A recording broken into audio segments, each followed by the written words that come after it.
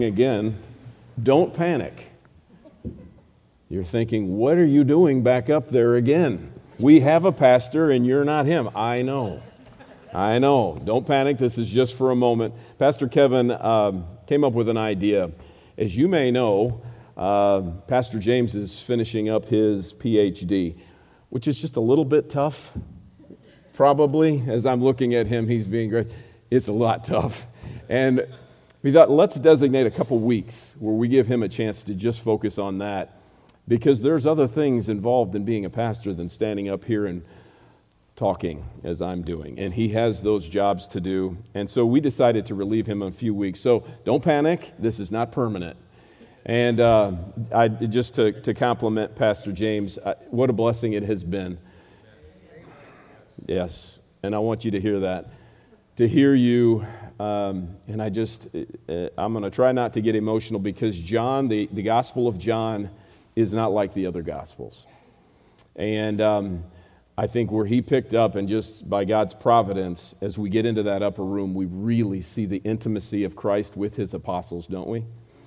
And Pastor James has done a nice job of bringing that out, to see the love that Christ has, the patience Christ has, the servant attitude Christ has with these apostles that are around him, that are doubting, that are not understanding, that lack faith, knowing what he's going to face in just a few hours, and yet has the love for these men that are there, who he saved, who he chose. And Pastor's done a fantastic job of bringing that out. And he would say, well, that's the word, and he's right, but he has used him to bless me, and I've enjoyed that.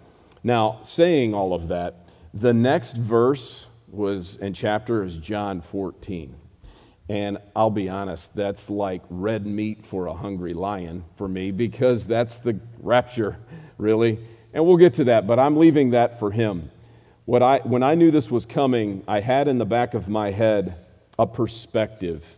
And as you look up here, I was reluctant to put a picture up here that is not real, but if you were in Sunday school, Pastor put He-Man up here on the screen. I'm feeling pretty good about just this fake rendering of John. Got my attention, Pastor. I liked that. But here's why I wanted to put a picture. Obviously, we don't know what John looked like. But here's what I want you to do. It is very easy for us to dehumanize the apostles, isn't it? They are in this book. They're chosen. They do these kind of sometimes baffling things, and then incredible things as we get into the book of Acts. They're learning and listening at the foot of Christ, and we sometimes almost make them fairy tales. But they were very human, and they were very much like us. And they were sinners that needed a Savior just like us. They struggled just like us. And the reason I chose this, by the way, I don't know what John looked like, but I do know he grew old. And I do know that in his 90s, potentially, he's reflecting. He's writing not only his gospel that we've been going through, but his epistle. And as we get to the book of Revelation, his book, Revelation, God's book, Revelation, that he gave to him, that he revealed to him. And I can't help but to think, and I'd like you to just kind of transport yourself to this moment, that he reflected back on what was going on and what he saw and what he went through. And it wouldn't take much imagination to figure it wasn't all easy, was it? As a matter of fact, I'd say most of it was hard. Most of it was difficult. Christ has to encourage the apostles in the very next verse in John 14, because he knows their heart will be troubled. In John 16, take heart, I've overcome the world. But this life has trouble. John not only realized that when he was a young man, 20s or 30s, when he heard Christ, but certainly saw that when he's in his 90s, the only one left and the last one standing. So as I put this picture up here, it's not to stimulate in anything other than to imagine what John experienced. Imagine what he saw and what he lived, and how he must have had to rely on that relationship, that fellowship with Christ that he learned from Christ in prayer. And that's really what I want us to see here. Before we jump into this and before I set this up, let's pray one more time. This will be a more brief prayer. Heavenly Father, we love you and we praise you. All that I said earlier, we all continue to believe. We praise you and thank you. Be with us as we look at your word today. We thank you for the ability to come into your presence like this. This happens because of your Son, the sacrifice that he made, and the fact that he is our high priest, and he is petitioning for us and makes a way and bridges this. We thank you for that. I pray that we not take it for granted. Help us to learn from John and your word today and the other apostles as they give us direction on what our perspective should be on prayer. In Jesus' name we pray, amen. To begin this today, I actually don't want to start with John. I'm going to set us up and help us to understand that we need a little discernment. Honestly, truth be told, when we look at spiritual discernment, and I'd like you to turn here, we could start every sermon up here, no matter who was preaching, with this passage to help us get a greater understanding of this. Now, my motivation for using this passage came from last week's Sunday school lesson. Both Pastor James and Pastor Kevin said things that helped me to guide me in this particular sermon that I'm going to deliver to you. But if you go to 1 Corinthians 2, I will say this, in general terms, this is the way we should understand every sermon that is uttered, every verse that is articulated, and everything that is explained from this pulpit or in Sunday school. And you'll see what I mean when you go to 1 Corinthians chapter 2. Picking this up, starting at verse 6, Paul is talking about Christ crucified, the concept of us being saved via a man dying on a Roman cross and being resurrected 3 days later, fulfilling prophecy. That concept, that is bizarre to people, but not to you, believer, I pray. Here's what it says. This is true of everything, including what we're going to study about prayer today. Verse 6, yet among the mature believers, we do impart wisdom, although it is not a wisdom of this age or the rulers of this age who are doomed to pass away. But we impart a secret and hidden wisdom of God, which God decreed beforehand, before the ages, for our glory, his glory and ours. None of the rulers of this age understood this. If they had, they would have not crucified the Lord of glory. But as it is written, what no eye has seen, no ear has heard, nor the heart of man imagined, what God has prepared for those who love him. Now let me pause there for a moment. Oftentimes we take this and we think it's describing heaven. I think it's a good description of heaven. Here, what we're talking about is the wisdom that comes from God. It's unimaginable. It's beyond what man could come up with. Many times I've heard those who want to defend the faith, and rightly they should, oftentimes will point to this. The story of Christ is not something man would invent. The story we hear in the Bible is not something that comes from man's invention. It doesn't praise man, and it doesn't lift us up as the hero. And that's what man would do. What we see here is a God who humbles himself, and that is not something we invent. What we see is a God who leads from the front. We see a sacrifice, and that's not something man would invent. What we're talking about here is the wisdom that comes from this book is a gift from the Almighty God. It's part of his grace. Yes, heaven is those things, but it's what we see in Scripture. Back to the text, verse 10. These things God has revealed to us through the Spirit. For the Spirit searches everything, even the depths of God. We know God from the Holy Spirit giving us his word and then help us to understand it in the believer's heart. For who knows a person's thought except the spirit of the person which is in him? So also no one comprehends the thoughts of God except the Spirit of God.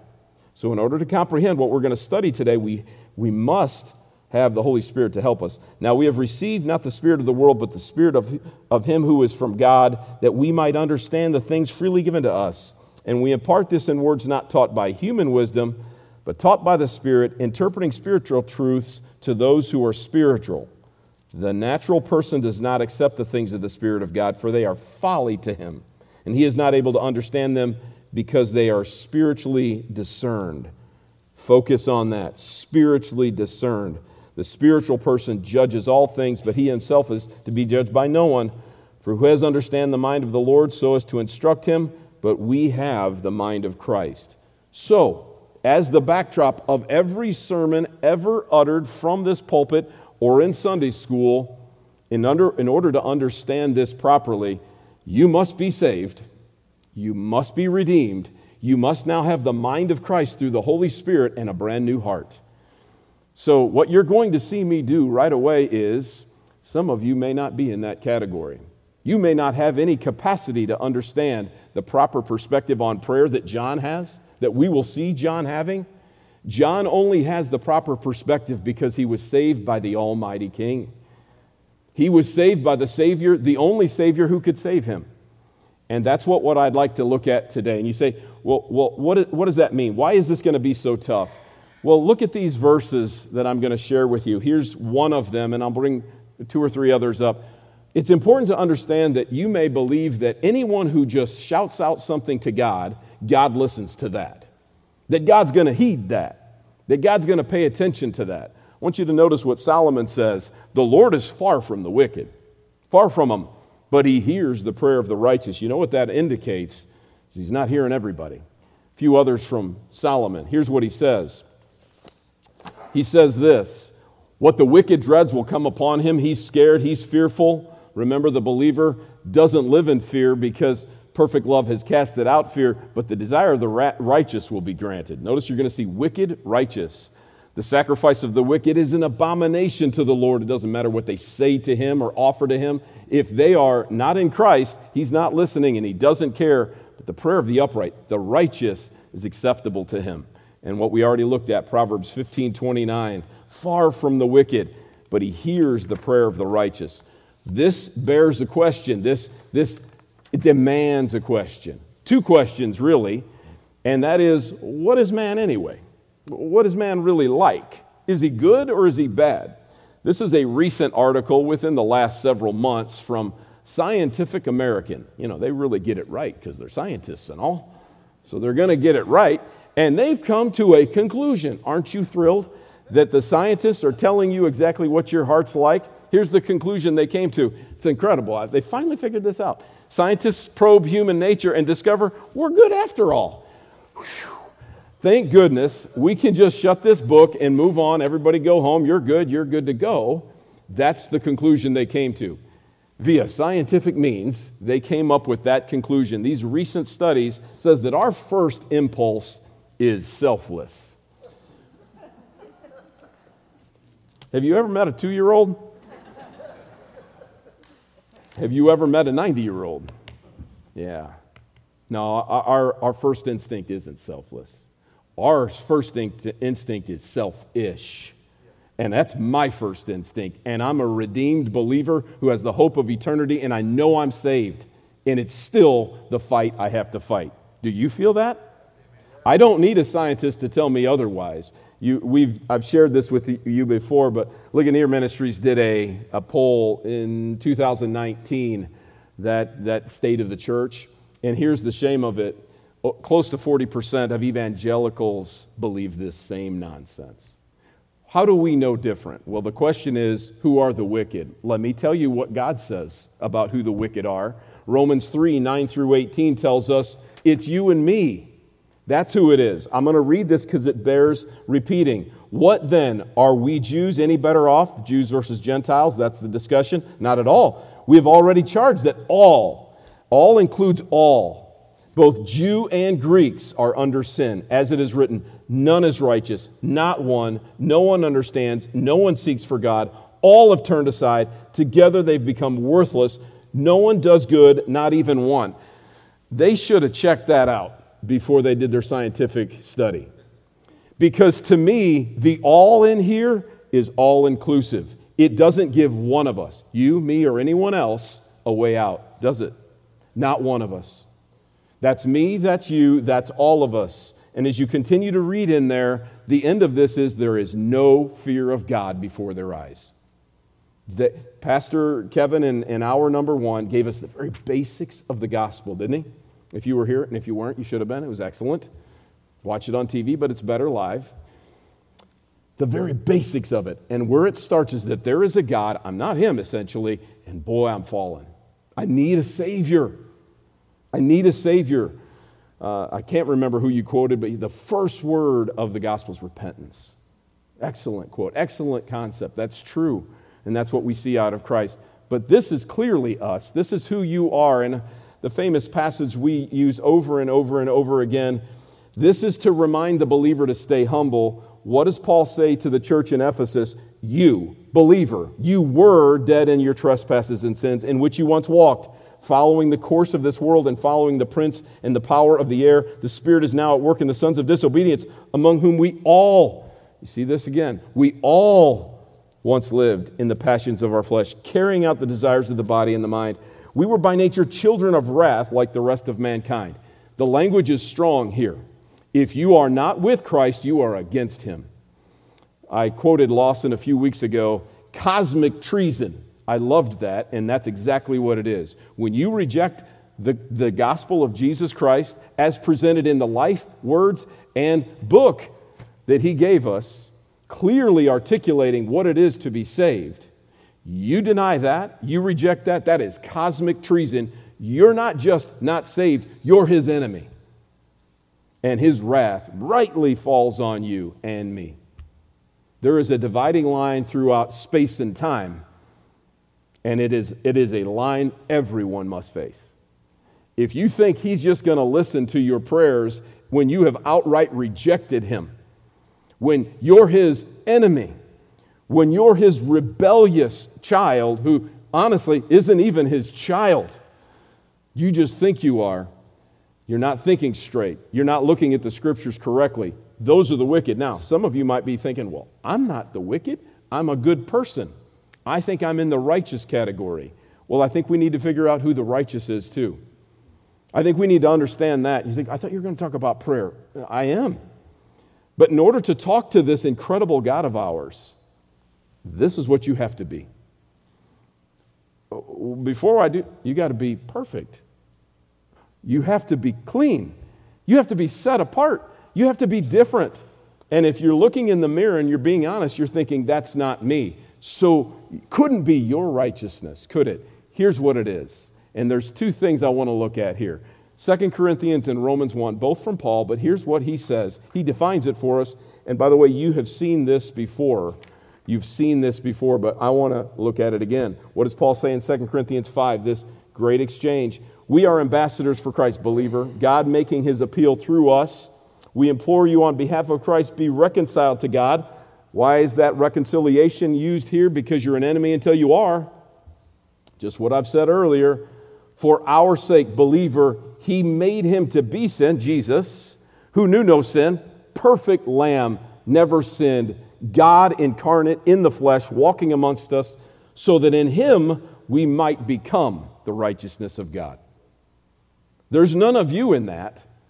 There's none of your good deeds, and you should do them, by the way, in response to this, not to get this.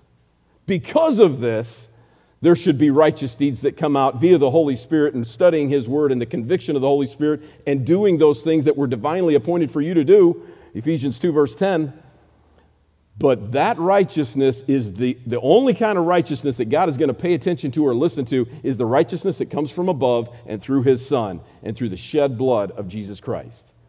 And it must be imparted on you via grace through faith. Romans 1, Paul loves this, and you should too. You shouldn't be ashamed of it, nor should I. Remember, he's making you an ambassador in 2 Corinthians 5, and in Romans 1, he says, as an ambassador, essentially, I'm not ashamed of this. Why isn't he ashamed? Look at that closely.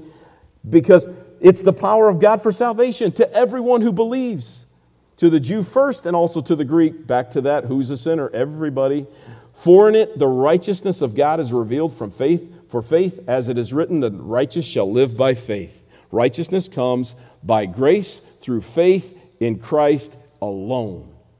That's it. That's it. So, if you want the Lord to listen to you, this is where it starts. I've said this before, and Paul Washer says every single sermon has to have the gospel in it. I concur.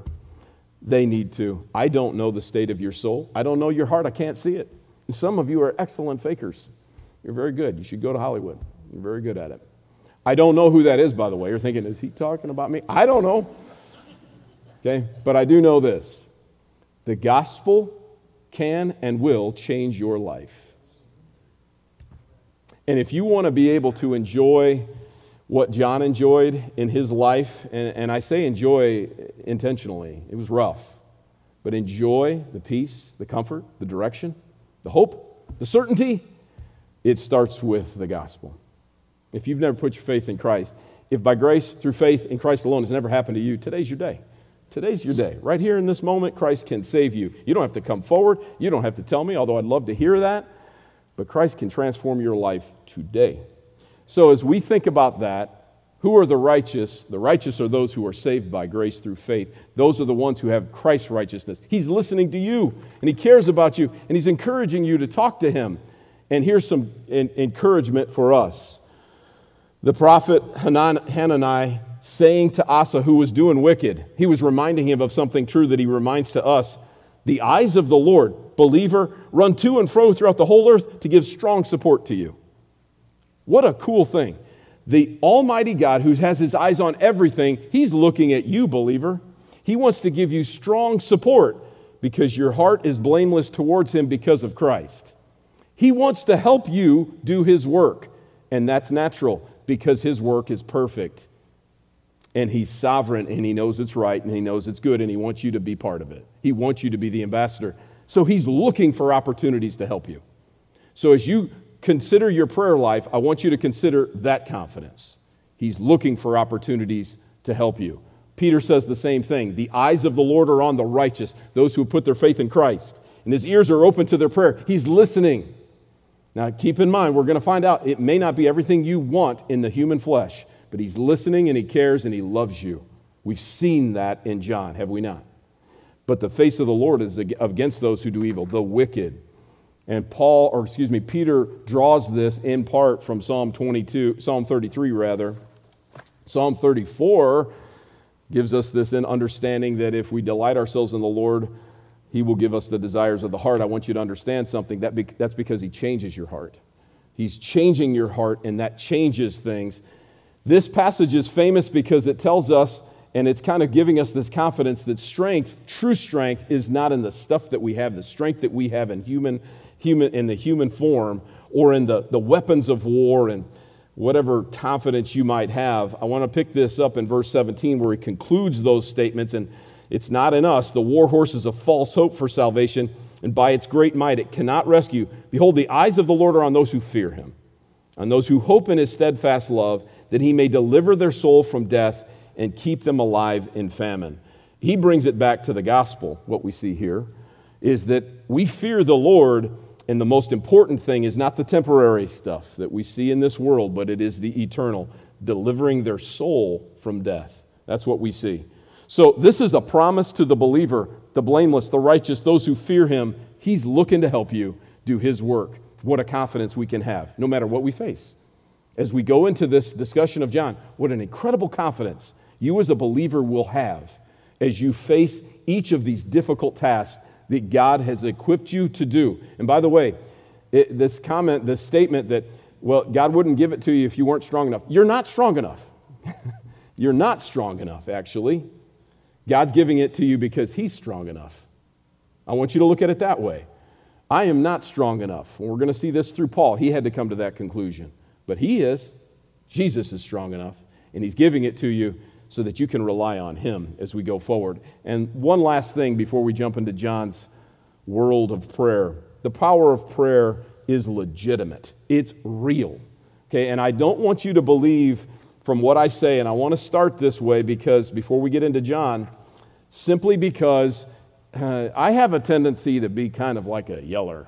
I kind of jump on people's back. It's kind of like a football locker room all the time when I'm preaching, and I apologize for that, but I can't help it. I just can't help it. I want to encourage you with this before we jump into this. Prayer is real and it works. Okay, it does work. Look at what we see out of the half-brother of Christ who clearly understood things as they really were now. One who didn't believe in Christ during his lifetime, but when he saw the resurrected Christ, he believed in miracles now. He believed in his Savior brother now. Here's what he says. Is anyone among you sick? Let him call for the elders of the church and let them pray over him, anointing him with oil in the name of the Lord. It must work. It must be real. And the prayer of faith will save the one who is sick, and the Lord will raise him up. And if he has committed sins, he will be forgiven. Therefore, confess your sins to one another and pray for one another that you may be healed. The prayer of a righteous person, and by the way, the King James is better, it availeth much, has great power when it's working. That is absolutely true. Now, I want you to read this in light of the rest of the scripture we're going to see today. That this is, and it's a spoiler alert, this is based on the sovereignty and the sovereign will of God. So as you read this, this is absolutely true. Miracles can take place when we pray over those who are in desperate need of God's intervening power. Absolutely. And we've all seen it. But you've also seen times where God says no. It has to do with God's sovereign will, and I think that's what we're going to learn from John today. So as we go to the Apostle John and his reflection, very quickly, and it's not a review of what we've already studied, but to a degree it is. That is not my slide. I don't need them because I got all my notes. There, we're back. No, that's way back there. We'll do this. This gives you time to reflect, as I click the button. I went too far? And that's a real spoiler alert. You're like, how are you going to cover all that? All right, let's get to this. Buckle up. All right, here we go. What John witnessed. This is not an all-inclusive list, as you know. What did John witness of his Savior? A lot of prayer. I want you to consider this as well. Jesus is God, and he found it important to talk to the Father, who he's one with. And I know that's a little complex, isn't it? That's difficult to understand. In part, much of what we see in Scripture is him teaching us, showing us, illustrating, but it was important to him and he needed it. In his human nature, however that worked, in that part of him that he continued to need the fellowship with the Father, and so do you. But we see Jesus praying throughout the night at the beginning of his ministry. This is right around the time in Luke 6 where he is choosing his apostles, doing some big ministry work, where the Sermon on the Mount, some say the Sermon on the Plateau is Luke 6, and then Matthew 6 is, I think they're probably the same. It could be two different sermons, but big sermon where he's about to proclaim the truth. He's bathing it in prayer all night long. We saw that throughout John as well. At the Mount of Transfiguration, when that happened, he was in the midst of prayer, and John was there to witness that. Peter, James, and John were the only ones who saw that. And he watched it happen. It was in the midst of prayer that this miracle took place, and he saw the glory of Christ. He saw that. At Lazarus, this incredible miracle. He prayed to the Father through this to show them. I was sharing with Pastor James yesterday, I had the opportunity to be the chaplain for a football team for many years, and we had the opportunity, being a Christian school, to pray in the middle of a football field at the end of the game, win, lose, or draw. It was a whole lot better when we were winning, but that's a whole other side. But what happened was I had the opportunity, and players had the opportunity, to be able to preach the gospel as we prayed. Does Jesus know the gospel? Does the Father know Yes. When Jesus prayed in front of all these people, he said, I know you know, and I know, but they don't know. And sometimes when we pray, and this is just a side note, you have an opportunity to pray publicly amongst non-believers, pray the gospel. Pray the gospel. It's an opportunity. They're listening. They're there. Their heads are bowed. Maybe they're not, looking at their phone for that moment. And you can pray the gospel. Do that. It's an encouragement. He saw him do that, taught him to do that. The high priestly prayer, which I'm sure Pastor will get to in a few weeks, and then at Gethsemane, which we'll unpack here later. John witnessed Jesus praying. He observed, and this is not an exhaustive list. In Matthew 6, and I'd like you to turn there, he was taught by Christ how to pray. Go to Matthew chapter 6. Matthew chapter 6. Keep in mind, this is a human being, John the Apostle, not a perfect man, a man who had to learn like you do, a man who had to sit at the foot of Christ, had to listen and go through difficulty, and had to learn what to do. And Jesus tells him, we have a couple different accounts from the Gospels about what the Lord's Prayer looks like, but in this one, Jesus gives them a kind of a larger view of this. Verse 5, I hope you're there by now. When you pray, you must not be like the hypocrites. They love to stand and pray in the synagogues and at the street corners that they might be seen by others. Truly, I say to you, they have received the reward. Let's just pause right there. Prayer is not about show. Prayer is not about impressing people. Prayer is not about infusing to other people or showing to other people your dazzling intellect. That's not what it's about. It's you and him. It's you and the Lord. It's an intimacy. Here's what he says. And by the way, praying publicly, as I just mentioned, can be a great tool, but we don't show off with it. But when you pray, go into your room and shut the door and pray to your Father who is in secret. And your Father who sees in secret will reward you. I will say this about myself and other elders and the pastor, James. If all we do is come up here and pray in front of you and we never pray in private, we're in a great sin. And what we are living is a wicked life because we aren't doing what Christ has called us to do.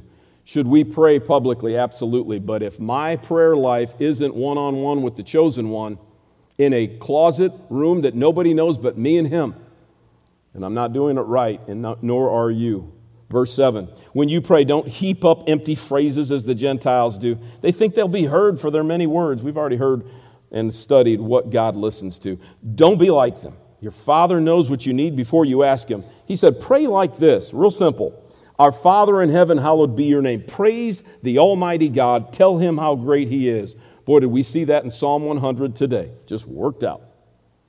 Praise his name for who he is and what he has done. You pray for his kingdom to come, not yours. His will to be done, not yours. This is his kingdom, his will. And as we look at this, we notice that the very first three things Jesus teaches his people, you, me, his apostles, to do, praise my name, glorify who I am, give me praise and honor and thanksgiving, and I want you to have a mindset that I want the kingdom to come. And I want his will to be done no matter what. No matter how the chips fall, that's what I want. Those are the first three things. None of those are about your selfish desires. Not one. They're not about you, your business, your school, your sport, your money, your house. They're all about the kingdom, his will, and his glory. That's how we approach the Lord. That's how John learned to pray. Your will be done on earth as it is in heaven. We know that's perfect. Here it is not. Asking and desiring for the Lord to come and establish his kingdom. Give us this day our daily bread. We ask for things. He wants us to do that. The things that we need. Forgive us our debts. We ask for forgiveness as we've forgiven our debtors. Lead us not into temptation, but deliver us from evil. We see that. We understand that. But I want you to understand the focus of this is the sovereignty of God, his will, his glory, and not ours. That's what we see out of John. So what does John hear from Jesus in John 14? A little bit of John 14. Jesus says this, truly, truly, I say to you, whoever believes in me will also do the work that I do, and greater works than these will he do, because I'm going to the Father. Whatever you ask in my name, this I will do, that the Father may be glorified in the Son. If you ask me anything in my name, I will do it. Now, I want you to use this passage with what we just read in Matthew and understand this must have to do with God's glory, which is mentioned here, and his name must have something to do with his will. If we're saying, and we usually do, we end our prayers in Jesus' name, and we do that out of habit. It's a good habit. You can pray to the Father because of the Son. You can go to him because of the Son. But when you pray in his name, you are really essentially saying, I want what Jesus wants. I'm putting his name, his stamp, and you bear his name, Christian, Christ one, little Christ. If you are truly in Christ, you bear his name. You're his representative, and he is transforming you into the image of his Son.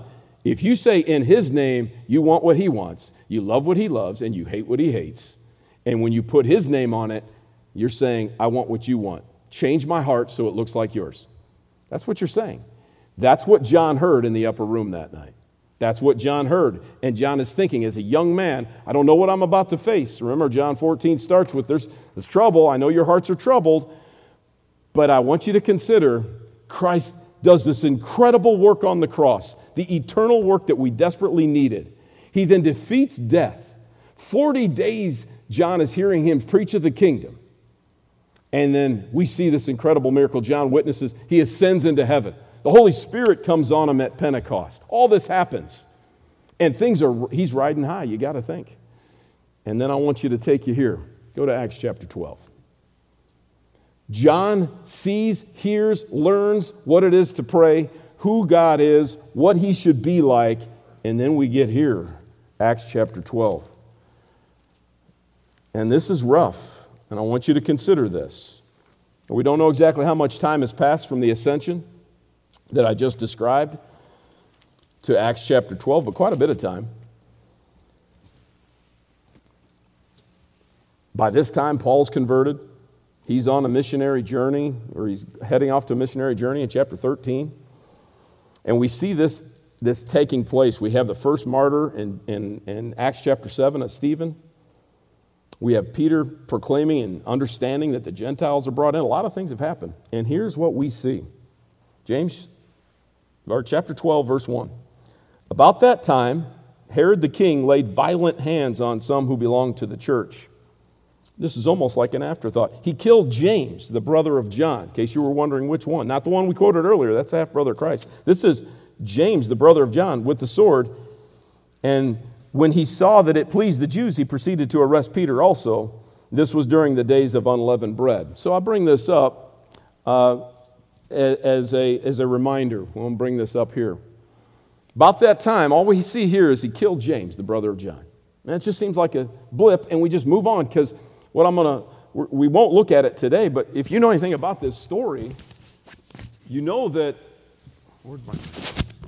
you know anything about this story, a great miracle takes place right after this.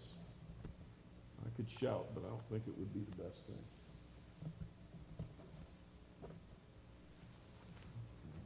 Maybe turn this one on. You gonna help me out here, Bob? Once again, it's clipped. Consider it, what's going on. There you go. There you go. Thanks. Fortunately.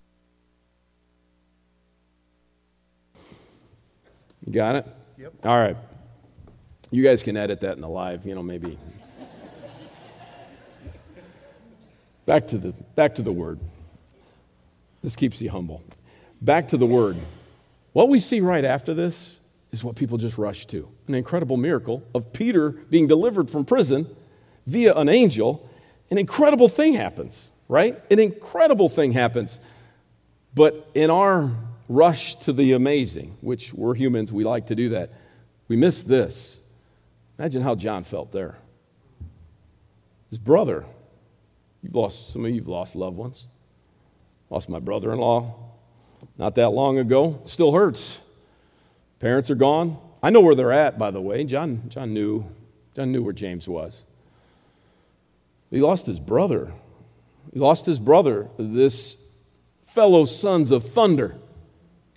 He got that name from Christ probably because of their boldness, and they wanted to bring fire down from heaven on those Samaritans, remember from Luke 9. They got that name from Jesus himself, but what had they gone through as brothers?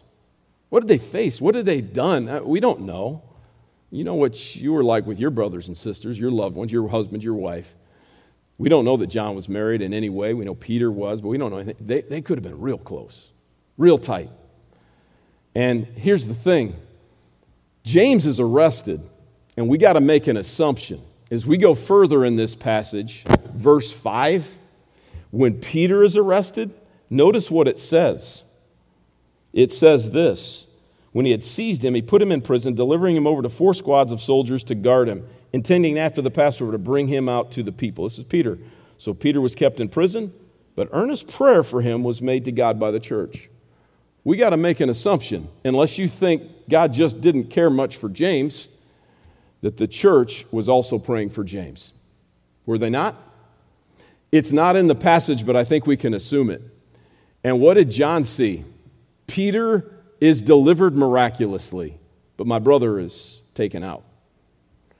Would that make him think, what's going on here? Maybe. Would that make him think, how could this be? We prayed earnestly. A miracle. We know you have the capacity. You just brought an angel. One. And he just did an incredible thing, and Peter's going to go do. What about my brother? I prayed earnestly for him too. But we never see John reflecting on that with some sort of negativity. We never see him questioning God or shaking his fist at God. As a matter of fact, we see him writing one of the more eloquent, articulate, clear understandings of his love for Jesus in the Gospel of John. And essentially taking himself away from that, noticing in the Gospel of John that John always refers to himself as the one whom Jesus loved. He looked at what happened to his brother as an act of love from the Father and from the Son. We never see him say anything more than he loved me, and I know it. And that includes this. That includes this. He saw his fellow son of thunder, probably had the vigor. Imagine, he's like, God, he could have done so much for your kingdom.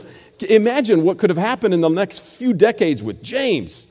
You know what kind of zeal he had. That's not how it went down. That's not how it went down. We see this clear understanding from last week. Thank you, Pastor. This reminded me that we need to have this understanding. The will of God is not up to us and our desire. And I won't go through this whole thing again, but you know the gist. You know the gist. The arrogance of man, the arrogance that John potentially could have had. I know, God, this could have been better. Imagine what James could have done. He was my brother. I know. You should have kept him alive, but that's not how it went.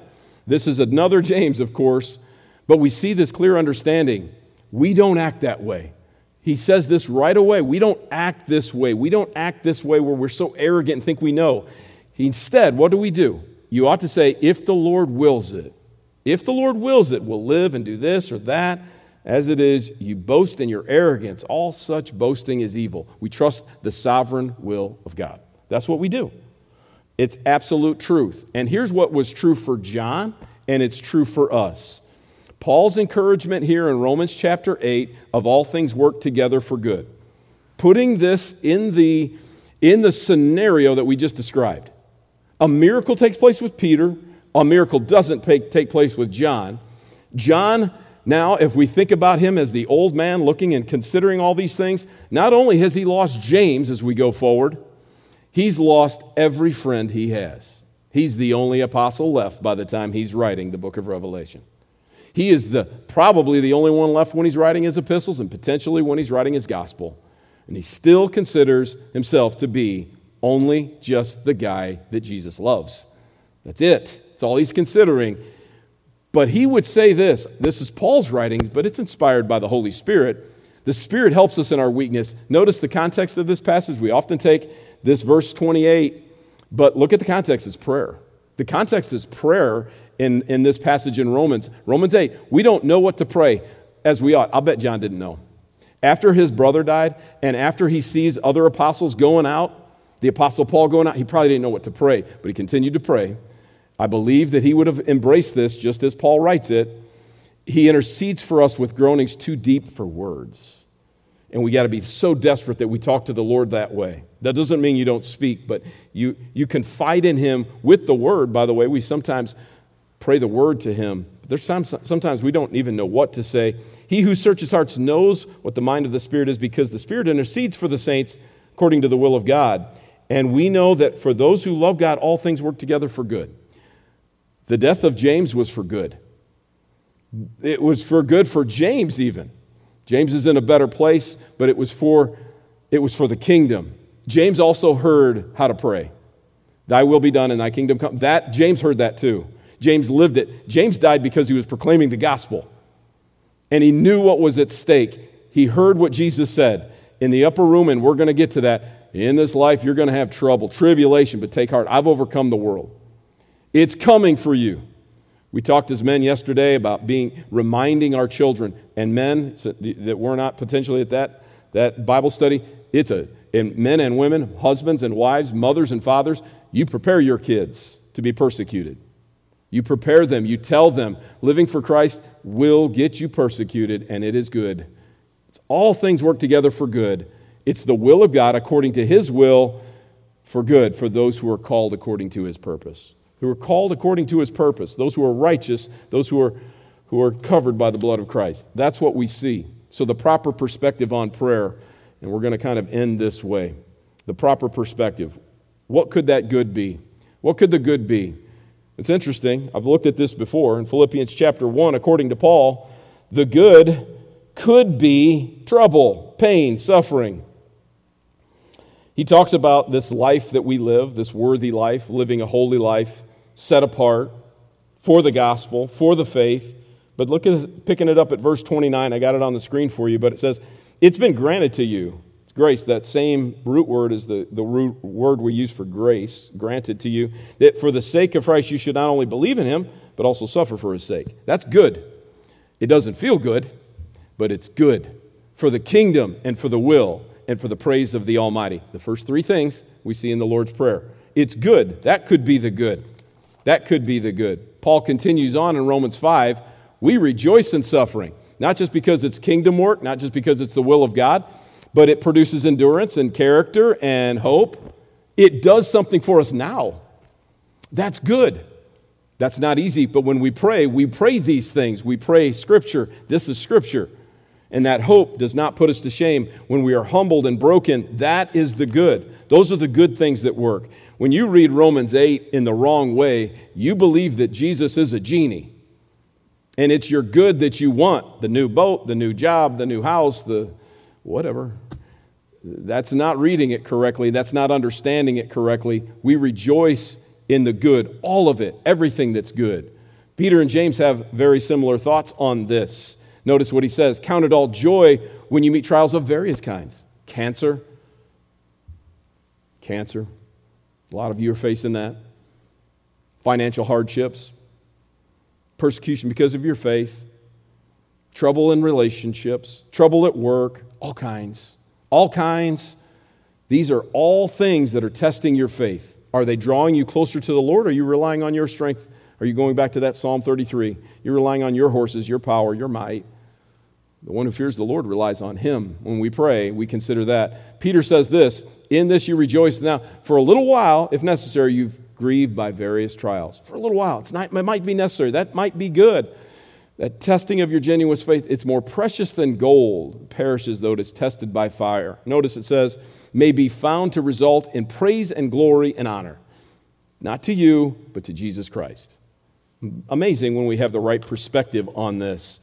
And just as a reminder, we've talked about this before, a couple examples of this, proper perspective. Daniel and his three friends had a proper perspective. Now this one is just the three friends. This is my favorite 2-3 verses in the Bible, believe it or not. You might have always wondered, well, this is the one. My brother actually, just coincidentally, it's probably because we were raised by the same mom and dad and the same book, I suppose, but it's his favorite too, and I didn't know it. It's just kind of cool. And it's not this part. This is the part that we know about these three men and what they had to face. You know that it was them against the world. These three refused to worship a false idol. They refused to do it. Hear that music play, and you got to go. And here's their reflection. This is what they say to Nebuchadnezzar. Facing death, this is what they say. This was painted on the back of my classroom, and this was highlighted. If this be so, our God whom we serve is able to deliver us. No doubt about it. We trust him. We know he can. Power of prayer is real. Miracles can be performed. Greater than what we saw from Peter being released from the prison. That can happen, and he can deliver us from the fiery, burning furnace. This is the key to the whole verse. But if not. That may be true, but even if he doesn't, we rely on his kingdom, his glory, his will, that to be done, not ours. Be it known to you, O king, that we will not serve your gods or worship the golden image that you have set up. Put in there whatever it is you're going to follow other than Jesus Christ. It doesn't matter what you face. Your mindset, your perspective is, I'm going to pray for God's will to be done. He may deliver me miraculously. He may get me out of this jam. He may put me in a bigger one. Doesn't matter. But I'm going to serve him. I'm going to worship him. An incredible thing. Sometimes he says yes. Sometimes he says no. I'm going to skip ahead. Now I don't have time, but sometimes he says no. I said we're going to dig into this a little bit. I told you what John observed. By the way, Peter, James, and John, again, they're the closest ones to Christ in the Garden of Gethsemane. They're there, but the three are there real close, and he heard this, he watched this, he observed this. This is Jesus, and I want you to notice something about this. Jesus is praying to the Father, and look at what happens. He said to them, my soul is very sorrowful, he's praying, even to death, remain here and watch with me. Going a little further, he fell on his face praying, saying, "My Father, if it be possible, let this cup pass from me. Nevertheless, look at this perspective. He's teaching, probably knows that Peter, James, and John can hear him. Not as I will, but as you will." But he believes it. He came to the disciples, found them sleeping again. Said to Peter, "So could you not watch with me 1 hour? Watch and pray that you may not enter into temptation. The spirit intercedes is willing, but the flesh is weak." Again, for the second time, he went away and prayed, "My Father, if this cannot pass unless I drink it, your will be done." What was Christ's focus? The will of the Father. And no miracle took place here in giving him a way out of this. He was crucified on a Roman cross. He was flogged to within an inch of his life. Things we would have to turn our heads from, because that was the will of the Father, and he embraced it.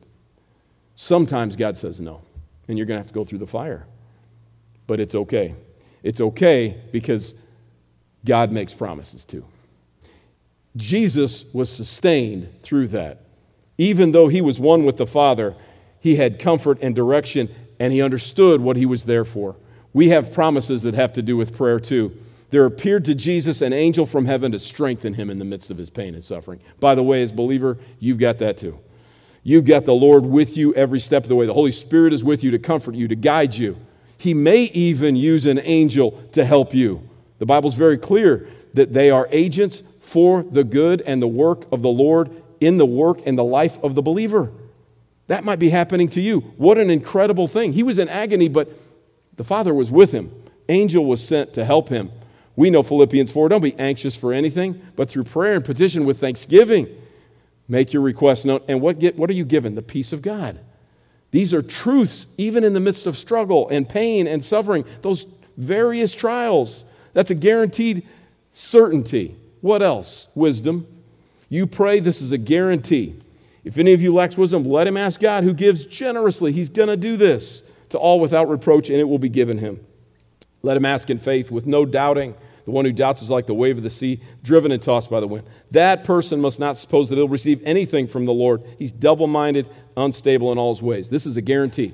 If you want to know the truth and you want to have the absolute certainty about what's right and wrong, he will give it to you, and he'll give it to you in this book right in front of you.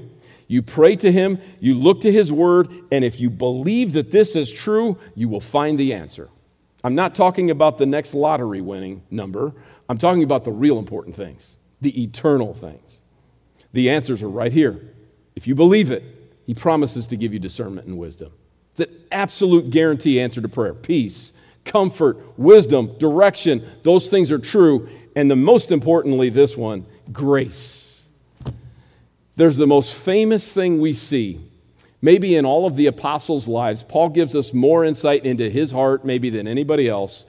We don't know, and by the way, this is by design, I am certain of it. We don't know what Paul's struggle was. We don't know what the thorn in his flesh was. That is intentional. It's intentional. It could have been health. It could have been a temptation. It could have been something we can't even think about. Some think it was the terrors he had in his mind from the persecution that he gave to the church before he was a believer. We don't know. Doesn't matter, and it's good that we don't know because you do have a thorn in your flesh too. You've got something you're talking to the Lord about, and you're pleading with the Lord about, and you don't know what's going to happen. It could be a temptation. It could be a struggle. It could be a health issue. It could be all of those things. But this answer is true for you just like it was true for Paul.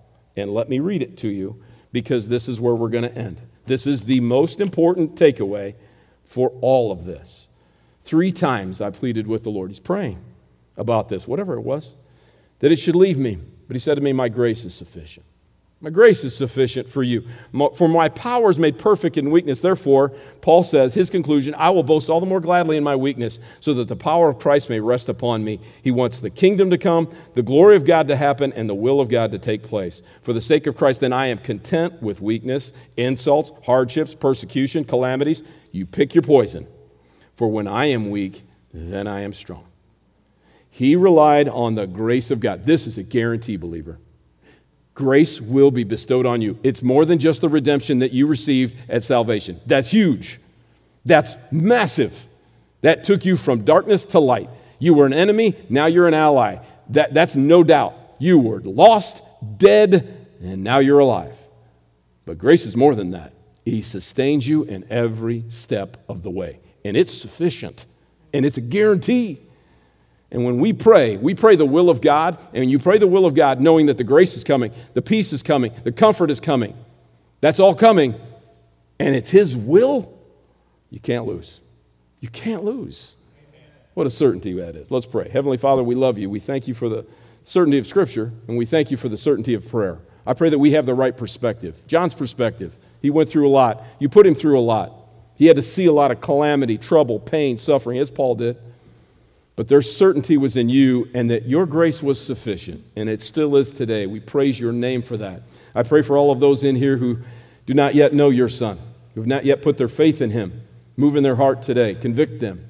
I pray that they believe and so be saved. And for those of us who do know you, I pray that we walk in a manner worthy of that calling, that we understand humbly that your will is paramount and we should pray your will. We do pray for that today. Give us opportunities to do incredible things for your kingdom that you will do through us. In Jesus' name we pray. Amen.